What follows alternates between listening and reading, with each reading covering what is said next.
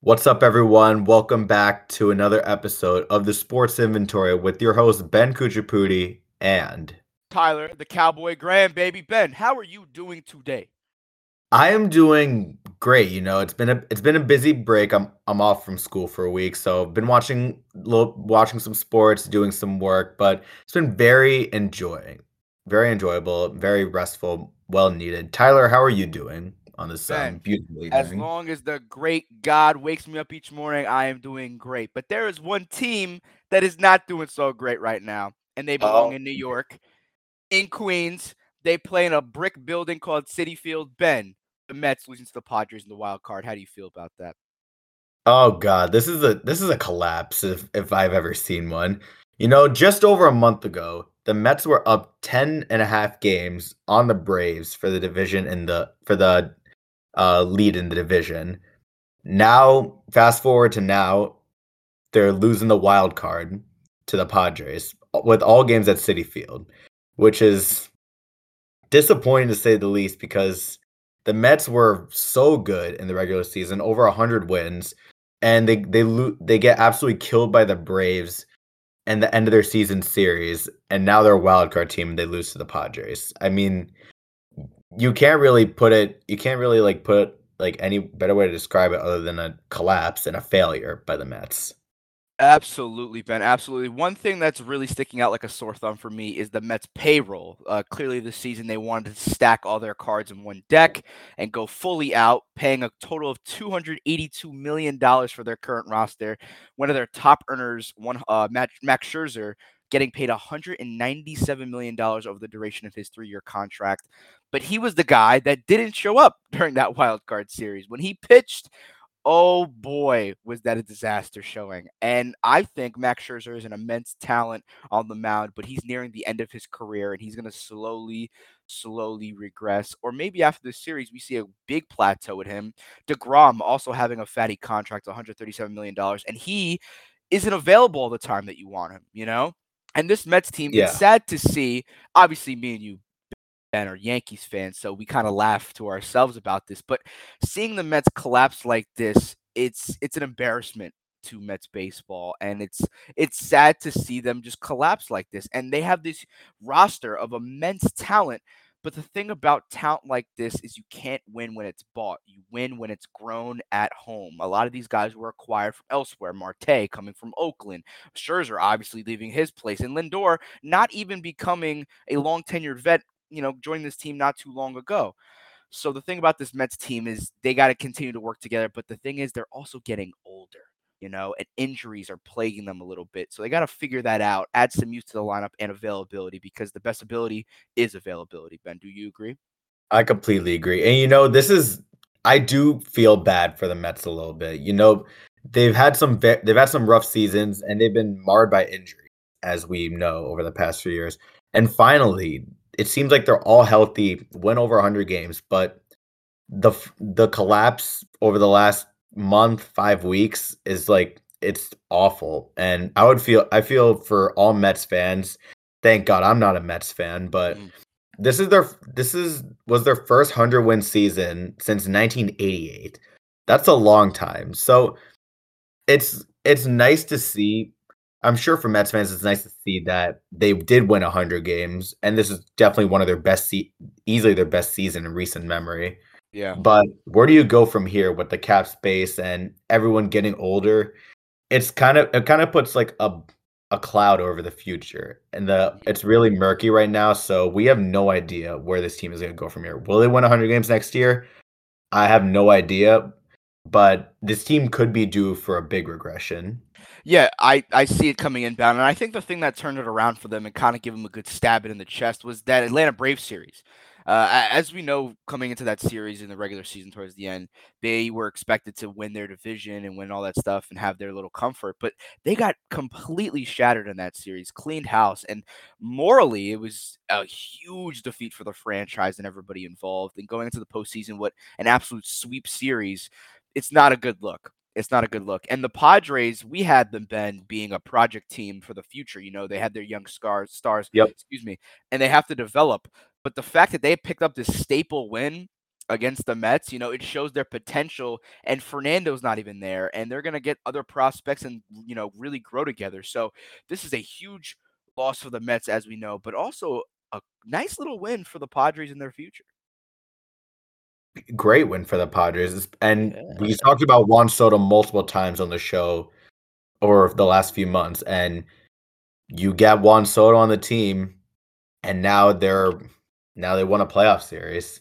So overall, I'm happy for the Padres because they do have a very nice young core. So, and I think they'll be good for a while. Yeah. Yeah. So we're done talking about the Mets for now. That we can laugh at them all we want later, but we're gonna move on to our Yankees. They won 4-1 against the Cleveland Guardians, and now they're up 1-0 in the series. It's nice that they won, but as we know, baseball is not a one-game series. So Tyler, what do you think about our boys in the pinstripes over the First last and game? foremost, good job on the win, gentlemen. We have a couple of kinks to work out. Garrett Cole did his thing on the mound, pretty, keeping things into check, keeping only 3 batters being able to hit. Obviously, Jose Ramirez is going to do his thing because he's a great player. But the thing is, Cal Quantrill for the Cleveland Guardians, or formerly known as the Indians, I can never really get used to that, Ben. He did really good to start off the bat against us on the mound. He was torching us in the zone, going high inside on power hitters, and he kept Judge, basically out of the game, hitless, and then the walk towards the end. Um, and then he just, absolutely imploded, and we started getting hits. Bader, welcome to the team formally, by the way. Bader is an immense athlete, Golden Glove candidate in center field, and with a huge staple home run for his postseason debut for the Yankees. This team makes me excited going to the postseason play like this. Me and my friend Ryan, who I dorm with, we had a talk that there's going to be guys on this team that we thought low of who are going to excel in the postseason, and there are going to be guys who going into the postseason we thought are going to do great and might not do great. And I think Harrison Bader and even Cabrera are 2 guys that we don't even really think of too often, but they're really going to help us push into the postseason, especially against harder opponents, because Bader and Cabrera, great hitters, gifted batters, and they're also great gloves as well. If everybody saw the Yankees game when he made that foul catch, lost his hat, Cabrera, I'm referring to in left field, these guys can play ball. My only question is Aaron Judge. I know it's just one game, but you got to come in and show your MVP form. Giancarlo has to improve. Rizzo's going to do his thing and find it, but our pitching too. Garrett Cole has been there and done that for the Houston Astros, and it's no different in pinstripes. But I want to see the longevity of Nestor Cortez and the rest of our bullpen, because it's series that win it all. It's not one game. Garrett Cole came onto the mound, but now he needs a couple of days rest.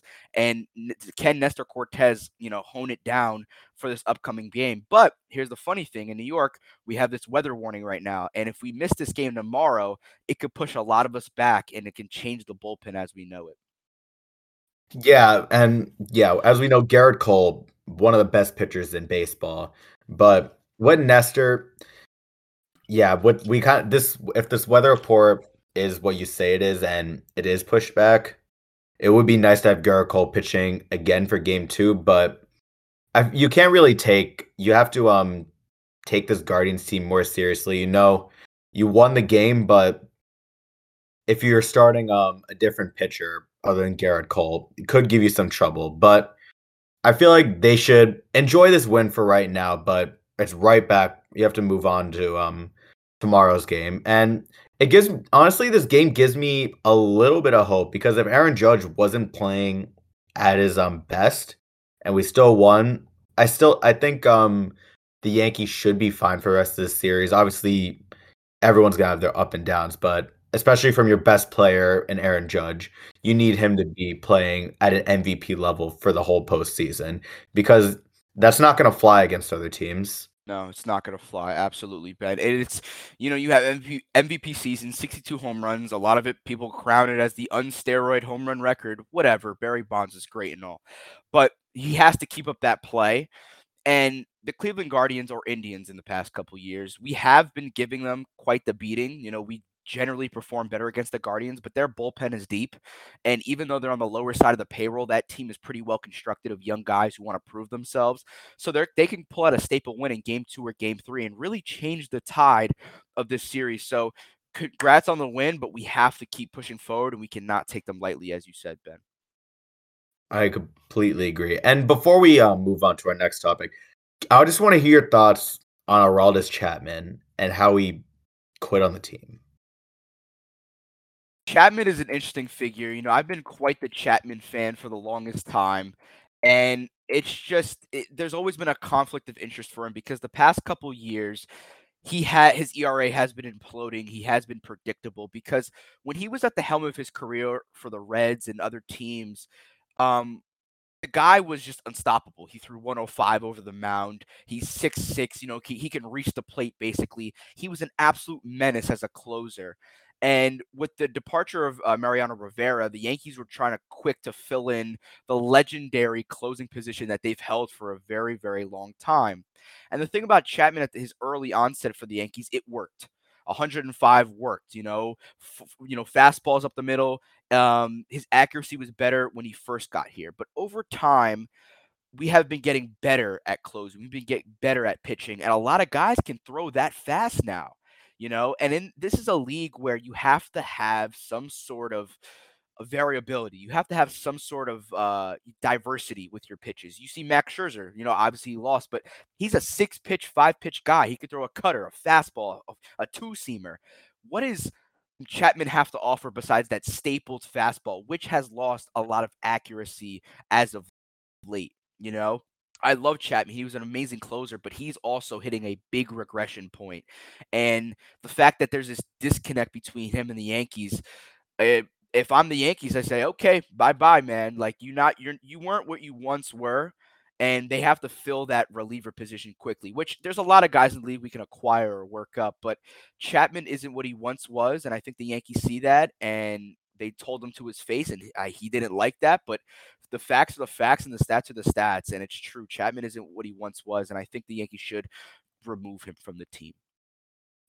Yeah, Aaron Boone told Chapman to stay in Florida, and honestly, if he doesn't want to be on the team, that's fine. You want to have guys who want to be on your team and want to help win and are willing to make the sacrifice.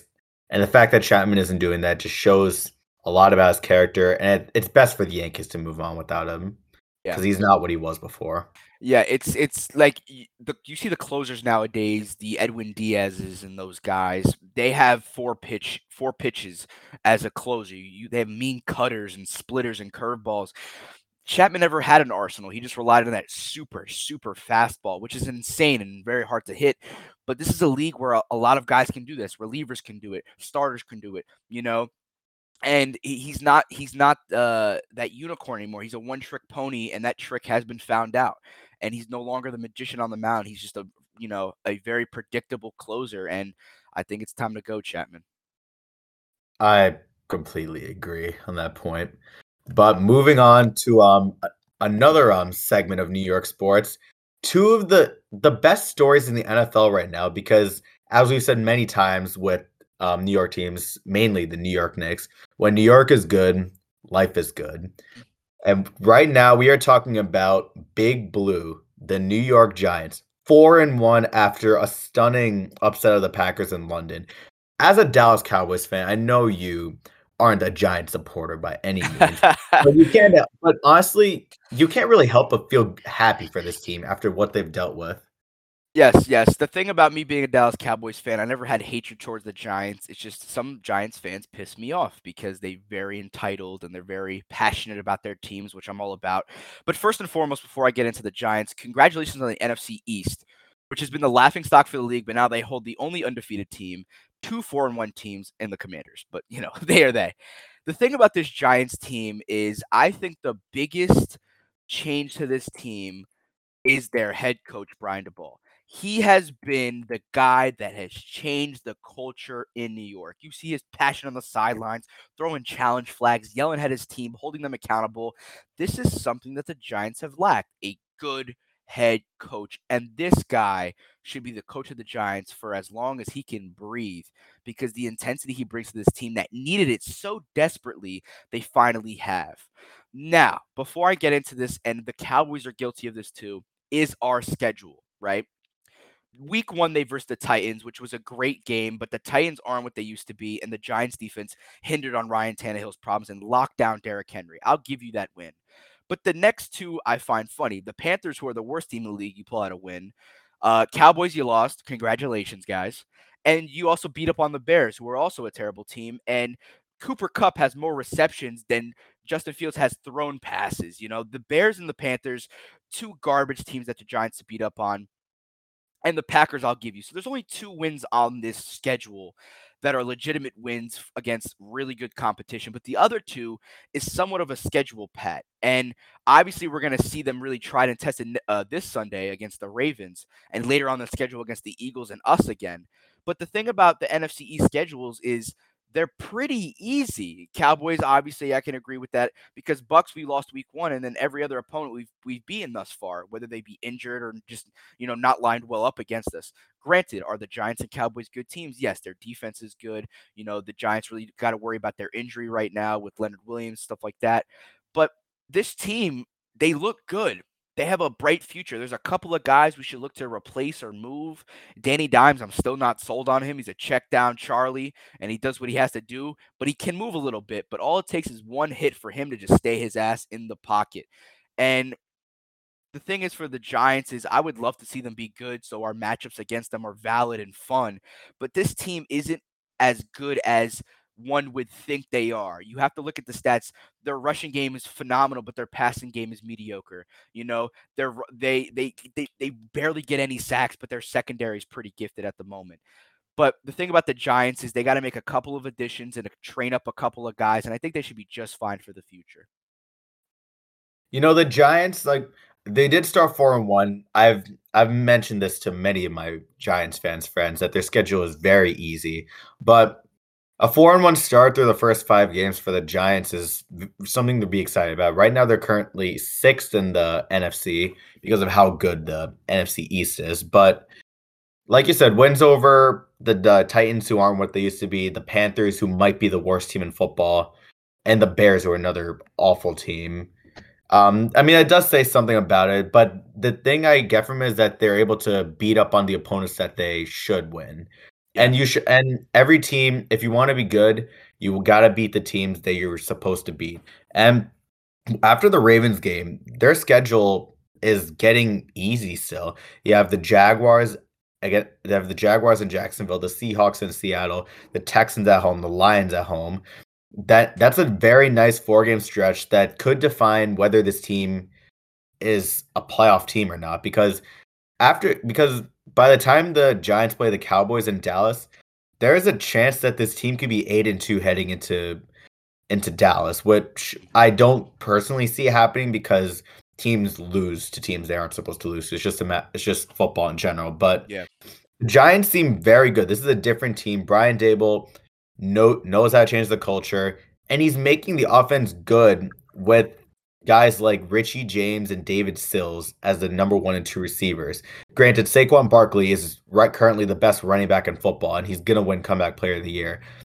And Andrew Thomas is currently rated the best tackle according to PFF. The line has stayed relatively all right. Daniel Jones has played solid football, not eye-opening, but he's not turning the ball over as much as he used to, and he's making the right plays. And the defense as a whole, like their secondary is very good. They beat the Packers and they were without their top 2 cornerbacks, which is saying something. So I have a lot of faith in this Giants team. Me being a Jets fan, I don't like to see it as much, but you can't really help but feel happy for them because it's been a very big mess in a Big Blue the last 5 or 6 years. Of course, Ben. And it's very interesting for me for the Giants because what is the end game here? Because let's say you do beat up on the opponents you're supposed to beat up, as the Texans and the Jaguars and so on and so forth. You're not going to get a good pick from that, and you're not going to survive in the postseason against the heavy hitters. So what's the purpose of this season? Is it a statement to really, solidify, DeBall's position as head coach? Is it a try-on season to get Saquon's legs back? What's the deal here? And the thing is, let's say they do make it into the postseason miraculously, because then again, the NFC is very, very, tough at the moment. You guys don't have any receivers. Daniel Jones is not the guy to go to in a postseason, mode. And you can only run the ball so much. This is in the 1980s where Walter Payton is just running every other down. Saquon, is an immense athlete, generational talent, an awesome guy on and off the field. But you have to start opening up the passing game. And the thing is, play action works in New York, but if you go up against a team that's at least top 10 in defense, there's going to be a collapse on the offensive end. And their defense can hold it together, but it's the offense that needs work. And like you said, Ben, Andrew Thomas being one of the higher rated guys in the league for linemen and stuff like that. But when you go against a good pass, rush defensive team like the Dallas, you saw Danny Dimes got hit. Panthers, Bears, Packers, those guys lacked that defensive pass rush. But when you go up against a comparable pass rush, Danny Dimes collapsed and he makes his terrible, terrible decisions in and out of the pocket. But if I'm a New York Giants fan, I see a bright future, but changes have to be made at several positions and acquisitions have to be acquired. You know, it's kind of weird. Before the season, I thought the Giants would tank for someone like CJ Stroud or Bryce Young or even a Will Levis or someone like that because they declined Daniel Jones' fifth year option. Now, if the Giants do make the playoffs, they're at a crossroads because Daniel Jones is not lighting up the stat sheets by any means. So you kind of have to at this point, if you're not high enough for a quarterback, you kind of have to extend him because you don't really have a plan at quarterback besides that. And you still got to find a way to dump Kenny Galladay's contract. You're going to have to attach a very high pick to get rid of him. And Kadarius Toney, the jury's still out on him. He hasn't been able to stay healthy. When he has been healthy, he's been okay, to say the least. He's been pretty solid, I guess, but he hasn't stayed healthy. And obviously with Saquon, many of my Giants fans friends wanted Barkley gone after this season because he wasn't able to stay healthy. Now he's having a offensive player of the year campaign. And are you going to extend him? Are you willing to allocate the money to a running back? Because running backs, as we've seen in so many years past and currently, running backs are very disposable. You don't have to extend them because at the end of the day, it really matters about the O-line. Granted, there are very few players in the league who are as elusive and as talented as Saquon is. Mm-hmm. But Joe Shane has a lot of work to do and a lot of decisions to make when it comes to cap space and replacing guys on the roster because obviously these guys aren't Super Bowl contenders now, and the goal is to make the team a Super Bowl contender. So there's going to be changes made, whether this team collapses and misses the playoffs or stays hot and makes the playoffs, and we could very well see a very new receiving core, and we could also see a new quarterback, depending on if they really believe in Daniel Jones or not. Absolutely, Ben. And there's one common theme that I keep seeing amongst Super Bowl winning teams is that the running back is the least paid guy on offense. Let's be real. You have the Buccaneers and you have the Rams and you have the Chiefs. Look at the running backs on those teams. They aren't Saquon. They aren't paid like Saquon. They are Leonard Fournette on a veteran minimum. They're Clyde Edwards-Helaire on pushing his rookie extension. The thing about Super Bowl offenses is that the blunt of your money is on your line, your playmaking wide receivers, and your quarterback. And if the Giants go all in on Saquon, great for you, Saquon, to acquire a fatty contract, but the Bowl in the front office is not going to have the funds to allocate for the rest of that offensive roster. Defense is fine. I think their defense can grow and mold into a great defense in this league. But the common theme I'm seeing amongst at least modern era Super Bowl teams is that the running back is the least regarded, least paid position on the offensive end of the ball. And if they front that money to Saquon, it's going to limit the flexibility the Giants have on the offensive to acquire, trade, or even extend some players. Yeah, and it's going to be interesting to see what the Giants do because there are high-powered offense that could use Saquon. We know the Bills and the Chiefs aren't stacked at running back, and they could have always flipped Saquon for a pick to one of those teams, but it's good that they believed in Saquon. I'm so happy to see him balling out on the field again. We haven't seen him move like this since his rookie year, and I'm just hoping the guy stays healthy so we can get that contract. Of course. But the Giants they're gonna see a lot of roster change in the offseason, and maybe they'll see roster changes in the middle of the season. Odell is recovering from his torn ACL, but if the Giants are staying on their winning ways, we could see Odell back in New York, and I'm sure many Giants fans would love that.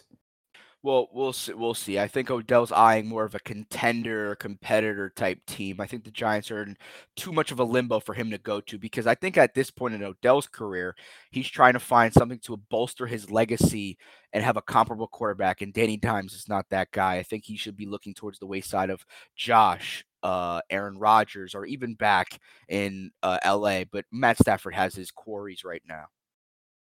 Yeah, the Rams overall, oh god, they look rough. You know, as your boys beat up on them last Of week. course, of course. I thought that game going in, Cooper Rush wasn't going to do as hot because their defense is still controlled by McVay, who's an absolute genius. But we did hold our own, and they impressed me. That was a good win for the Super Bowl defending champs. Completely agree. And moving on to our last segment of the show, we're getting into my boys, Gangrene, the New York Jets, Jets. It's a good time to be a Jets fan. I haven't been able to say that in over a decade. Oh man. So I was actually at their most recent game against the Miami Dolphins.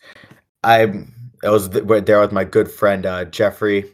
Shout out to Jeff, a good friend of mine and good friend of Tyler. Mhm. So we came into the game. We always thought that we would beat Pittsburgh and that we would go into MetLife 2-2 and we win against the Dolphins and take the lead over them in the division. That's exactly what happened. And we beat them in convincing fashion. And I'm actually going to go on a little bit of a rant here because I've heard many people on the national media, Stephen A. Smith in particular, and Brady Quinn. So the Dolphins played the majority of this game with their third string quarterback, Skylar Thompson, because Tua Tagovailoa was obviously out with concussion, and Teddy Bridgewater came up a little wobbly after Sauce Gardner forced a safety on him. So Skyler played an okay game, 19 of 33 completion, 166 yards and a pick. Kind of what you expect from a third string quarterback. Yeah. And the Jets won in convincing fashion by a score of 40-17. Zach Wilson threw for 14 to 21, 210 yards. That's 10 yards an attempt, and he had a rushing touchdown. And the rest of the guys, we had 5 total touchdowns on the ground. Brees Hall with almost 200 yards from scrimmage and a touchdown. Michael Carter with 2 rushing touchdowns, and Braxton Berrios with a rushing touchdown. So I wanna make something very clear. I'm not trashing the Dolphins by any means because they did play with a third string quarterback. But I don't think this game would have gone very differently if they started Teddy or even Tua. Because Tua and Teddy are not stopping the run. They are throwing the ball and they're trying to make stuff happen with their receivers. And granted, even though it was a third string quarterback, the duo of DJ Reed and Sauce Gardner absolutely locked up Tyreek Hill and Jalen Waddle. And maybe having those two quarterbacks would have made a little bit of a difference. For me, they're not stopping the Jets putting up a 40 piece on them. Mhm. And this is their first division win in over 3 years, which is astonishing, and their first time putting up a 40 piece since 2018. So this is definitely the most exciting Jets game that I've seen in years because MetLife was packed. It was loud. You don't really see that a lot from Jets fans. Usually, it's opposing fans taking over the stadium, but felt good seeing MetLife that packed. And Jets fans are coming back out of their hibernation because they're 3-2 in October. You can't say that a lot, and they're currently the 5th seed in the AFC East with the first wildcard spot. And if they upset the Packers and the Bills lose, they are going to be first in the division. I'm not getting ahead of myself there, but just some hypotheticals on this team. Of course. But this team, it's beautiful to see this team come together because there's been a lot of rough seasons as a Jets fans, as I know, and as Grace, who was on the show last week, knows very well. The Jets are different this year. This is not the same old Jets. They play their hearts out for their coach, and this is the most talented team since they've made the playoffs. they have a very good group of skill position guys with rookie Garrett Wilson, Corey Davis, Elijah Moore, rookie Brees Hall, Michael Carter, and Tyler Conklin, and an improved offensive line, even though they've been dealing with injuries so much that Elijah Vera Tucker had to play his third position in 5 games on the offensive line and still played at a high level.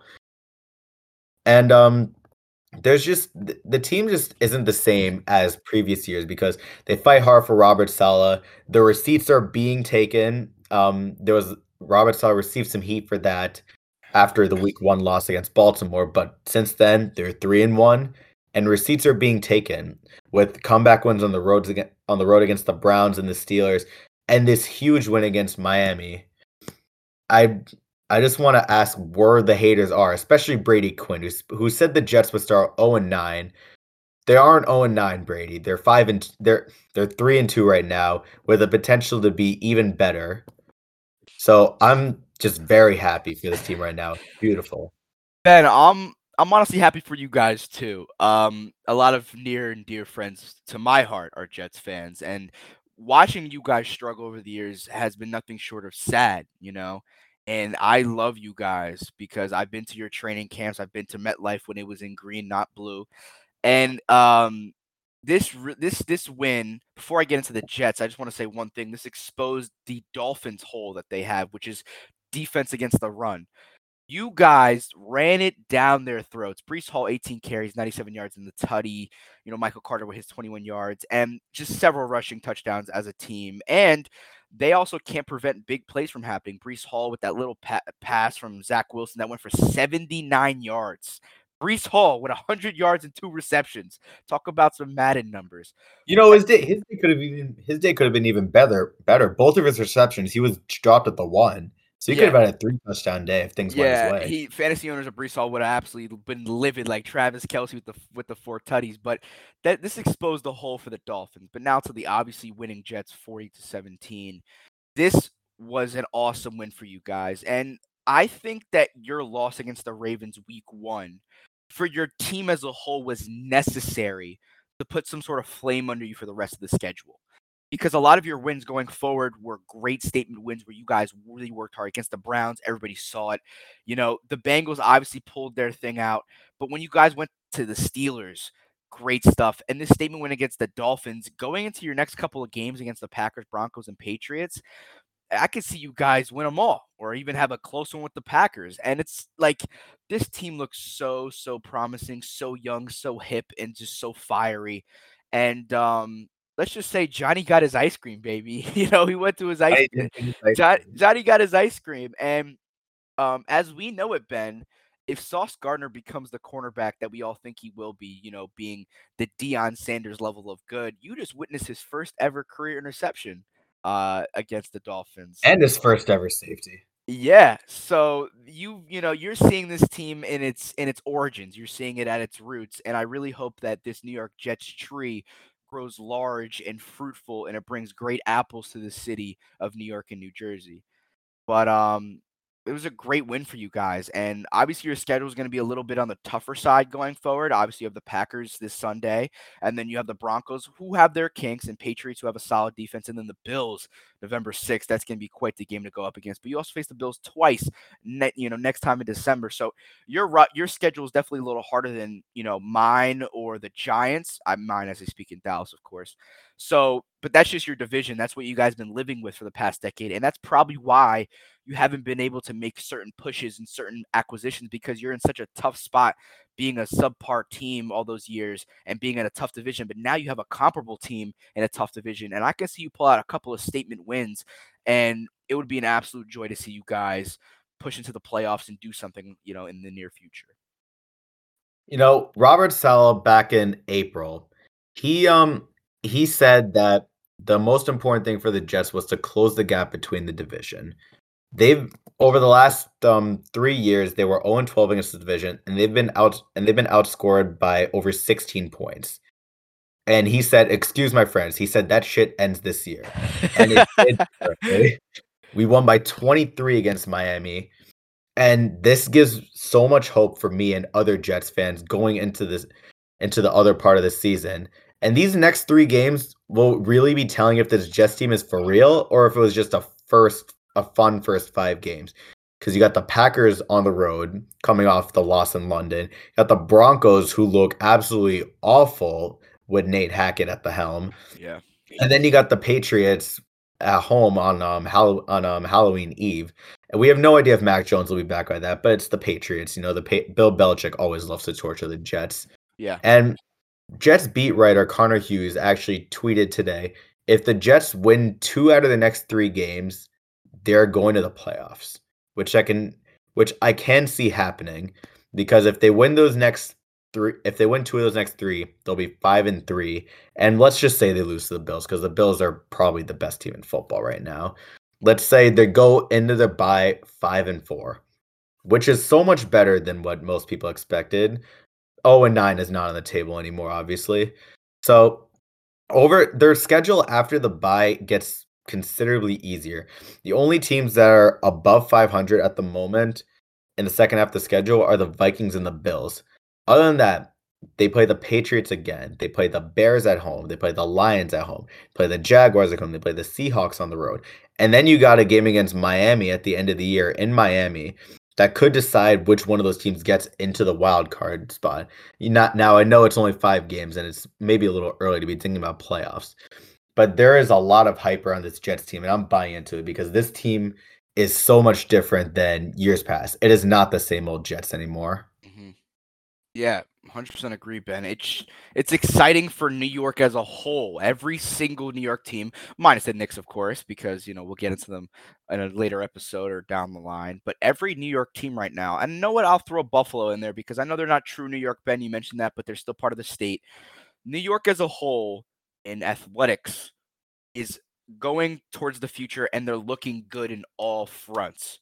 Yeah, I don't know about the Knicks. They look pretty good in those 2 preseason games, but let's see what happens. Listen, Ben, the NBA season's coming upon us. The Knicks are not going to do good. Jalen Brunson's going to be whack, and that team's going to self-implode, and Thibodeau's going to lose his job after the season. Mark my words right here. But let's see what happens a week from today. Got the Grizzlies in Memphis. Let's see if they can make a statement win. Good luck against Ja Morant. But bottom line, bottom dollar, I'm going to sign the bottom of this paper, my John Hancock. New York is looking good. New York City is the greatest city on earth, and the sports are following suit. They all look young. They look hip. They look like they're with the time. And it's finally looking up for all of New York athletic clubs. We love to see it. Also, moving to hockey for a little bit, the Rangers won their home opener, which is a great sign. And I think, as you said, all New York teams minus the Knicks, obviously, and maybe you could throw the Islanders in there too. But with the Yankees, the Mets, unfortunately, the Nets, the Islanders, not maybe the Islanders, but the Rangers, the Jets, the Giants. This is the best team. These are the best New York teams that we've seen in a while. And we always just see these great sports cities, Boston, Los Angeles, and New York might be on the come up to be in that same conversation because all these teams have such bright futures. Mm-hmm, mm-hmm. And it's on the back front of historic histories. The Yankees being the most decorated franchise on planet Earth. And a lot of these teams in New York were that of the past. The Jets having a rich history, the Giants obviously having a rich history, and obviously plenty of Hall of Famers coming out of it. Same thing with the Mets. But there's been this little dry spell for New York sports not being as good as what they once were. The Lawrence Taylor days, the Babe Ruth days. But I think after this little dry spell of the early 2000s and pushing into it, obviously, we have a couple of giant Super Bowls here and there. But this might be where the New York finally becomes the great sports city that it once was, because New York City is the greatest city on earth. And we just need the sports to be back to where they were from the 80s and 90s and early 2000s. They got to get back there. And I think we're finally looking up. Yeah, things are on the right track with these teams coming into their own, especially for football, because the Jets and the Giants have been some of the worst teams over the past 5 years. The Jets the last decade. Mm-hmm. But with these teams possibly turning a huge corner, it's good for New York and football fans because as our motto, when New York is good, life Life is good. Is good, baby. All right, so that's gonna end another episode of the Sports Inventory. Thank you guys so much for tuning in. Once again, I'm Ben Kuchapudi. And I'm Tyler the Cowboy Graham, baby. Stay tuned for the next one. We'll see you guys later. Peace.